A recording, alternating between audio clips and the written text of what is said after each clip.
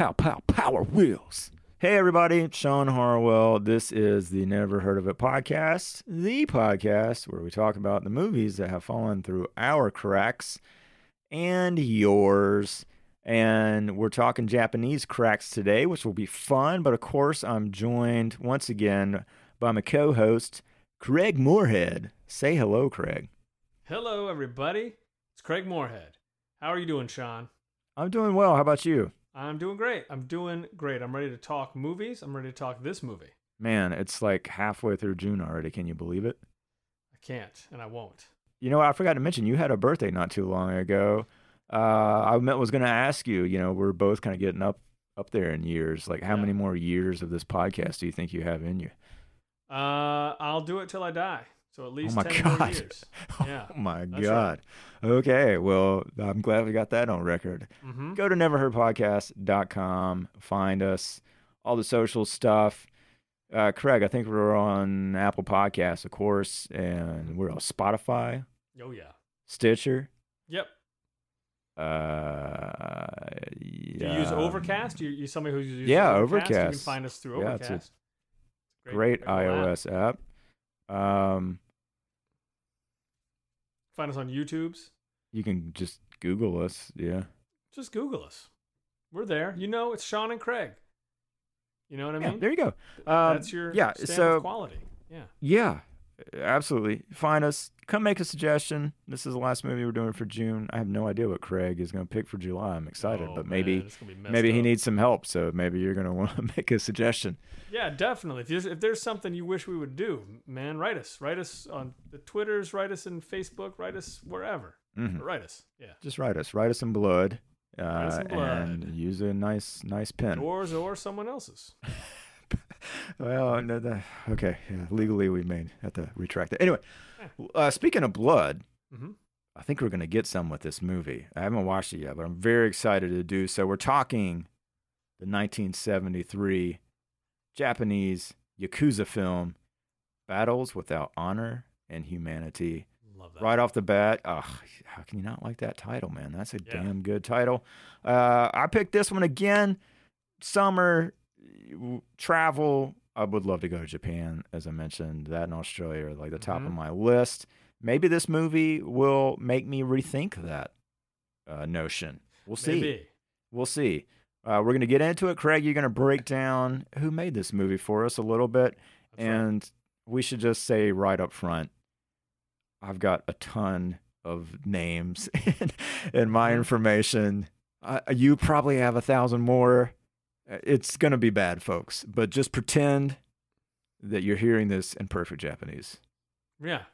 Thank you. If you can translate it in your head, that's all that matters. Make all this a lot better because this is going to be a bloodbath. All right, but let the blood rain upon us, Craig. All right, here we go. First up, so this is a movie. Battles Without Honor and Humanity. Came out in 1973. Mm-hmm. It's a little older than I am. I'm happy to say. Yeah. The movie was directed by a gentleman by the name of Kinji Fukasaku. I apologize. I'm just going to say I'm sorry. I think that's perfect. I say every name. Say it now and then you're done. You don't have to say it again. Yeah. Fair enough. Now, you might know him. He directed Battle Royale in 2000, which many see as a precursor to such movies as The Hunger Games, books, so on and so forth. I still haven't seen that. I got to do that, right? Oh, yeah. Okay. Yeah, you got to see it. Man. It really, yeah. So, but anyway, yeah, so he did Battle Royale. He also did a movie in 1982 called Fall Guy. It has kind of a funny-looking poster. Don't know much about it. But other than that, I didn't really recognize a lot of his other titles. Fall Guy. So yeah, so maybe that goes on the list somewhere if we like the old battles of Without Honor and Humanity. So then next up, now you have to, Sean, you know this, people have to write the movies. So the story credit on Battles goes to Koichi Aibashi. There's literally two I's beside each other, so I don't know what to do with that. Yeah. That's my fault, not his. Yep. But Koichi Aobashi, who is also known for New Battles without honor and humility. Yep. Humanity rather. So he definitely it feels like maybe he was the real engine behind the stories here. But he needed someone to flesh it out in screenplay form. And along comes Kazuo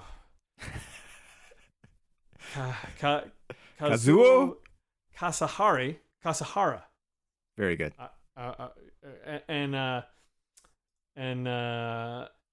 He is known also for Battles Without Honor and Humanity. Known for lots of... Now, these guys have tons of credits. Yeah. One of them that popped up for a lot of people in here was one... This is just one of my favorite titles. I have no idea what the movie is, but from 1974, a movie called Police Tactics, which I just... Good title. It could be an educational video for all I know. Yeah. But I love the name of that. It's one they show at the Academy. Yeah. Yeah. Yeah. Here are all the tactics you may need to know. Yeah. Then okay. I'm sorry, my notes got kind of scrambled, so I got to skip around a little bit. Okay. We're gonna jump down to... So we got music throughout the movie. Oh, that's good. Yeah, and in this case, this music was provided by Toshiaki Tsushima. Sorry. Yeah. And he is known for such movies as Sword of the Beast, The Street Fighter, maybe you've heard of.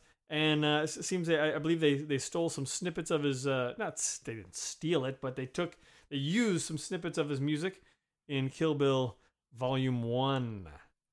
I got some more info on that one too, buddy. So we're all good. Oh, good. Yeah. Good. I like Stay tuned. Like when I can set them up. Yeah. You knock them down. Cinematography. There's a guy behind the camera by the name of Sadatsugu. I'm so sorry, Yoshida. And Mr. Yoshida, also known for such movies as Samurai Wolf, 1966, The Secret of the Urn, 1966. Wonder if Police Tactics is in here. I didn't look for Police Tactics. Well, but I don't see it. Not his fault. Not his. Oh, it is. It is. Yes. He shot Police Tactics. Okay. This is great. This is going really well. These titles are amazing. I mean, let's just stop for a second. Yeah. Was it The Secret of the Urn? Secret of the Urn. Come on. That's a great title. I still have my favorite title coming up. And this is one I'm really going to dig. I'm going to try and find it because... Okay, by all means. The title makes me want to see it so bad. But then the movie was also edited, not a single take, by Shintaro Miyamoto. Miyamoto, probably. Okay, probably. Somewhere in that neighborhood. Guess what he edited? Police Tactics. That's right, he did, Sean. Yes. He edited Police Tactics. Okay. Oh, my goodness. He also edited a movie called Red Peony Gambler. Don't know. That's a good one. Yeah. Yeah. It's just everything about it is intriguing. So, but you got to populate your movie with actors. Mm-hmm. Otherwise, there's not much to watch. Mm-hmm. I mean, I guess you don't have to. Anyway, so the movie stars Bunta Sugawara.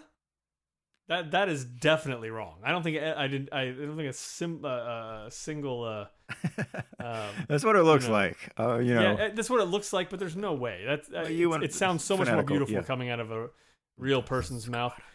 He plays Shozo Hirono, which is also totally mispronounced. But he provided a voice for the movie Spirited Away. Oh, no kidding. My goodness, if you haven't seen that, so good.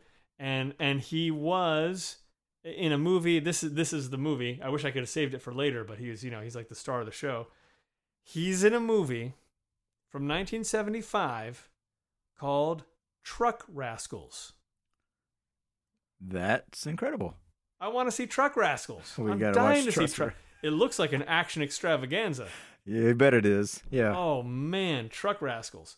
So I wonder if that was their answer to the Australian car movie thing. It's like, well, I wonder. Truck Rascals, yeah.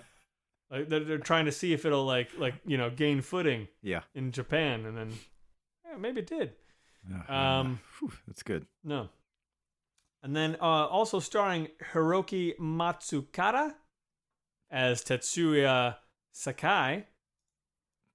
And this fella was in a movie just from 2010, not long ago, and it's a fantastic movie, by the way, called 13 Assassins. Oh yeah, I need to see that. I remember that was getting some hype back in the 2013. When was that? Because that was Takashi Miike. That's why, which is also an incorrect pronunciation, but he's made a ton of fantastic, like mostly like super gory like horror movies. Oh wow! But this movie was fantastic. Definitely check out 13 Assassins if you get a chance. The movie also starred Nobuo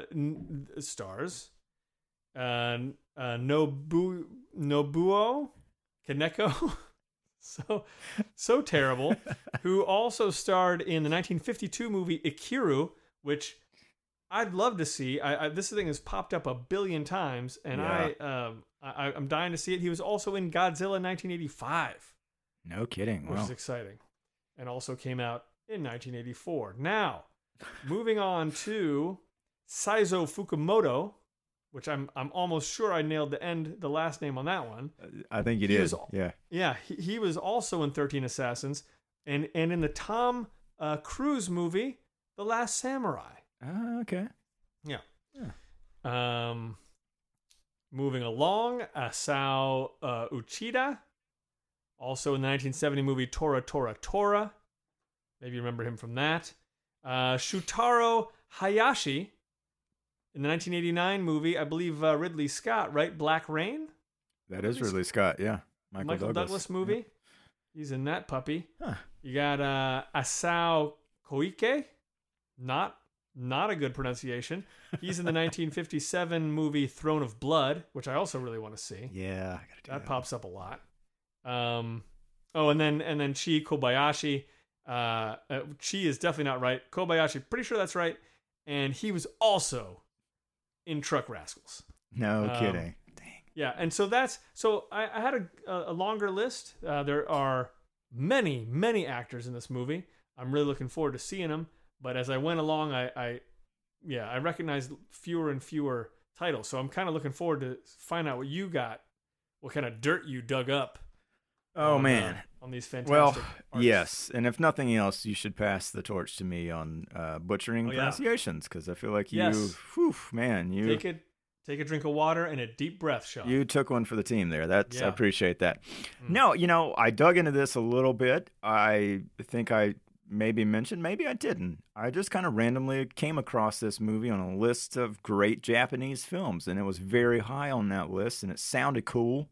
Right. And again, love the title, but knew nothing about this. And so let me give you a little bit of background on the whole Yakuza thing briefly. And first chunk of this is coming straight from filmcomment.com. Mm-hmm. And so, okay. This movie is 1973, but in the 1960s, very famous company in Japan called, and here's where this gets terrible, the Toei Company. It's literally Toei. I don't know how to do it. Americans cannot wrap our heads around that. The Toei Company, which was Tokyo-based, they had film, TV. Interestingly, I think they owned like 34 theaters, which, that doesn't happen in America these days. But they became this sort of like go-to factory for Yakuza movies. By 1967, they made 55 movies, 37 of them all Yakuza flicks. And they were all of a certain type, okay? So that's the big thing with this is like this movie is known for changing the type of Yakuza movies. So those were all Ninjago. Ninjago. Which were the sort of mythic man tales about a noble Yakuza reasserting the ideals of Japanese chivalry and honor by hacking apart dozens of dishonorable opponents from rival gangs. Right? That's what you want to watch.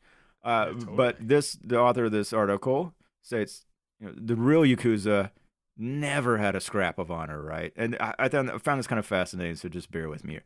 In the 19th century, the Yakuza were a part-time secret army for the right-wing government, breaking up strikes and labor unions, while ultra-nationalists like Toyama Mitsuru regularly forged brief truces between Yakuza and the police to promote his agenda. When Japan held its first open elections in 1892, Mitsuru brought together an alliance of Yakuza, ultranationalists, and cops under orders from the Minister of Home Affairs to wage a violent campaign to tip the election. And it was the Yakuza who helped run Japan's official Craig, Opium Monopoly Bureau, which was dedicated to building a thriving opium trade with China, but all for the purpose of undermining China's stability. Kind of shady. That's pretty shady. And didn't know any of that. Yeah. And it wasn't just the Japanese government who cozied up to the Yakuza, this article states. After W.W. Dose, the occupying Americans, obviously, I don't know if we're still in this phase, terrified of communist agitation. Sure. And so they allowed the Yakuza to kind of control the black market for food in exchange for breaking up strikes and attacking left-wing politicians. Most importantly, the Americans secured the release from prison of a Class A war criminal, Yoshio Kodama, who was a major Yakuza figure. And it was basically like, as long as he helped them against the communists, okay, so he's a terrible person who deals drugs and murders, etc., that they can look past that, right? Sure. And so what's happening is, this states, is that the real Yakuza were a million times worse than what was being portrayed on film up to that point. And so you got a guy like Kinji Fukasaku, the director, who was born and raised after the Second World War, who felt like that should change, right? And so I guess he made a movie called Street Mobster in 1972, and with that sort of ushered in the Jitsuroku, which now I'm just like wondering, is Roku somehow related? Like, what does Roku mean? Like, I want to know. Okay, but that was a more realistic style of Yakuza movie. It was shot primarily handheld. And if you don't know, because we haven't said it yet, I guess explicitly, Yakuza is like a Japanese mobster, right? I mean, that's the at least the Western interpretation of that. Yeah. And so, anyway, the gentleman that you mentioned, Koichi Ibashi, however you said it, probably better. Oh, definitely. My understanding was that he was a journalist. He was working for a newspaper, and he started publishing a 2-volume massive interview with Kozo Mino, who was a jailed Yakuza boss from Hiroshima. Ooh. And when that started coming out in the newspaper, it said that Fukasaku absolutely got interested. And not long after that, this company, the Toei company, ordered the screenwriter, Katsuo Kasahara, I think you have to say. He started writing the script in 1972. He came to understand that while the company had gotten the rights to adapt the journalist work, it seemed they had not bothered to ask the Yakuza boss himself if he was okay with this. And that became an issue. He went to meet this man in prison, I believe, and asked for permission to adapt the story, but he did not get it. And it said that the Yakuza guy, Mino, declined because he was already getting problems from fellow Yakuza members for exposing sort of the inner workings of what they did. But after learning that Kasahara, the screenwriter, served at the same naval officer school in Hiroshima that this Yakuza guy went to, he agreed to help clarify some of the details. You know, so that was nice. It was like, oh, you went to the same school as me? Okay, well, that's cool. Okay, I know I might get killed for this, but he never like officially approved it and kept his distance, but he did help some, right? And so it said that like Kasahara found it really difficult to write this movie and create like a protagonist based on all the shit that he's hearing from this Yakuza guy. Right. And so he actually ended up developing a story about an underboss, and I think that's the character that the Bunta Sugawara, which also is wrong, character plays, if I'm not Yes. mistaken. Could be wrong about that. But anyway, he said that he was influenced by a 1936 film, French film called La Belle Equipe, which I think is just known in America as They Were Five, which I think is about, which that sounds really interesting. Maybe we should watch it. It was about like five guys who win the lottery, and then all hell breaks loose as far as who should trust one another and as far as getting their share. Which I can't believe that hasn't been redone in some capacity in this day and age. It seems like such a good thing. Anyway, but the action in that movie was used as a guide, and it took him about 69, 70 days to write the script, which I mention only because it then only took 35 to 40 days to film this thing, right? And so that is, writing is hard, damn it. It sometimes takes longer to write these things than it does to film them, okay? That's why I brought it up. But it said that they shot on location in a city called Cure, and that's probably mispronounced, but it's Kure. And that during filming, a lot of Yakuza would show up, and there's some of those that were even used as models for characters. They would be on set, and they gave advice to the director and the actors. And decades later, one of those actors that I can't remember if you mentioned or not because I just can't remember, and there's only like one name I recognize. But it's Tatsuo Umemaya. He stated that he felt sorry for actors playing Yakuza characters in this day and age because they don't really get the chance to get to know the real Yakuza the way that they did. And in fact, one of the producers, Craig, was formerly a Yakuza member himself before getting a job at the Toei Company. Isn't that great? Whoa! Really turned his life around. Just went from one shady business to a more culturally and socially acceptable one, right?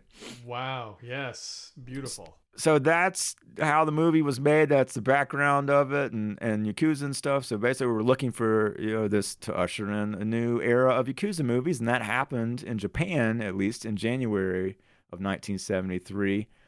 IMDb does not list a screening date in the U.S. until 2004. I don't know if it ever played here in the 70s, but it did screen at the Chicago International Film Festival of 2004. It is commonly referred to as the Yakuza Papers in parts of the West, but the movie was a hit in Japan, man. It made $4.5 million at the box office, which ain't bad. In 73, it was enough for 11th on the year, and it made Fukasaku an A-list director. There is a publication called Kinema Junpo, which I think is Japanese, but don't quote me on that. But it listed the movie as the second of the best films of 1973, as voted by the critics. And at their awards ceremony, it won Reader's Choice for Best Film, Best Actor, Best Screenplay. The Village Voice, Dennis Lim, later said that it's a flick that drains criminal netherworlds of romance, crushes codes of honor underfoot, and nullifies distinctions between good and evil. Kyle Anderson of The Nerdist said it's the fastest, most frenetic, least apologetic gangster picture ever made, which that's in line with another thing that I had read when I was initially looking at it. I was like, oh shit, this sounds awesome. And William Friedkin, of course, the director of French Connection and The Exorcist, said that Fukasaku's trait of never redeeming bad characters and not catering to have the good guys win in the end was a, quote, profound influence on him, and claimed that this is something that one cannot do today in American films, which I think he's probably right. Maybe in TV. Sure. But so, yeah, I think some of the reason why you were seeing names pop up in a lot of the same movies, and I'm not positive if Police Tactics is one of these. I don't think it is. But they made 5 movies out of those original interviews with that gangster Kozo Mino, right? Fukasaku directed all of them, and it looks like they made them in like a year and a half, like all of them. It's crazy. And I think much of the cast, I know Sugawara was in all of them, but I think they played different characters in each one. So I don't know if it's a complete reset as far as like maybe time period or the gang that they're focusing on or what. But it doesn't look like those are all just straight sequels. Okay. Right. Kasahara wrote the first 4 and then said there's not enough material to make a 5th movie. The company said, "You're wrong," and they got a gentleman by the name of Koji Takada to write the 5th film. And Takada apparently had interviewed a real Yakuza boss himself, and Kasahara, the previous screenwriter, warned him not to base the character on that gentleman, and he disregarded the advice. And according to Wikipedia, there were problems with the studio and that gentleman later on, but it did not extrapolate on that fact. So maybe some kneecaps got busted. Yeah. I can only assume. I mean, I just assume kneecaps were harmed in the making of that movie. It's pretty much all that really happens, just kneecaps. Yeah. Fukasaku was not done with this. He did do 3 additional standalone films under the New Battles Without Honor and Humanity title, which those came out between 74 and 76, I think. And then it said 3 more films by different directors were made in 79, 2000, and 2003. I also found a 2009 movie called New Battles Without Honor and Humanity, which I think is a remake of sort and was also known as Another Battle. But there is a song in that movie called Battle Without Honor or Humanity. This is all very confusing. And that's the song that's prominently used in Kill Bill Volume 1. All you got to do is go find your soundtrack, look for New Battle or Battle Without Honor and Humanity, press play, you will know that song. Wow. But I don't think it's in this movie that we're going to watch. But Fair enough. And anyway, yeah, that's basically it. This sort of launched a big series of films, and then also a complete genre. That always makes me interested and happy and hoping that, yeah, that if this is indeed one of the least apologetic gangster movies ever made, I think we'll be happy, Craig. Mm-hmm. It's a lean 99 minutes. You can find it on Amazon Prime, and I hope you'll watch it and make sure those subtitles are on. Yeah. Unless you speak fluent Japanese. You may also want subtitles for this episode of the podcast, and I don't blame you. But, Craig. Yes. Should we let's just do a quick guess. We'll do a body count guess. Mm-hmm. We'll play over under. So what you get? Give me a number for how many people you think are going to die in battles without honor or humanity. Oh, how many people are going to die in... I'll put it north of 80. North of 80. Holy cow! So Yeah. you're getting into like I'm Rambo expecting a territory. Yeah. Okay, I'll say no more than. I'll do a conservative 40. Okay. So we'll see. I don't know. I'm not sure if I can find that tally, but we'll keep an eye on it. Any last words, Craig?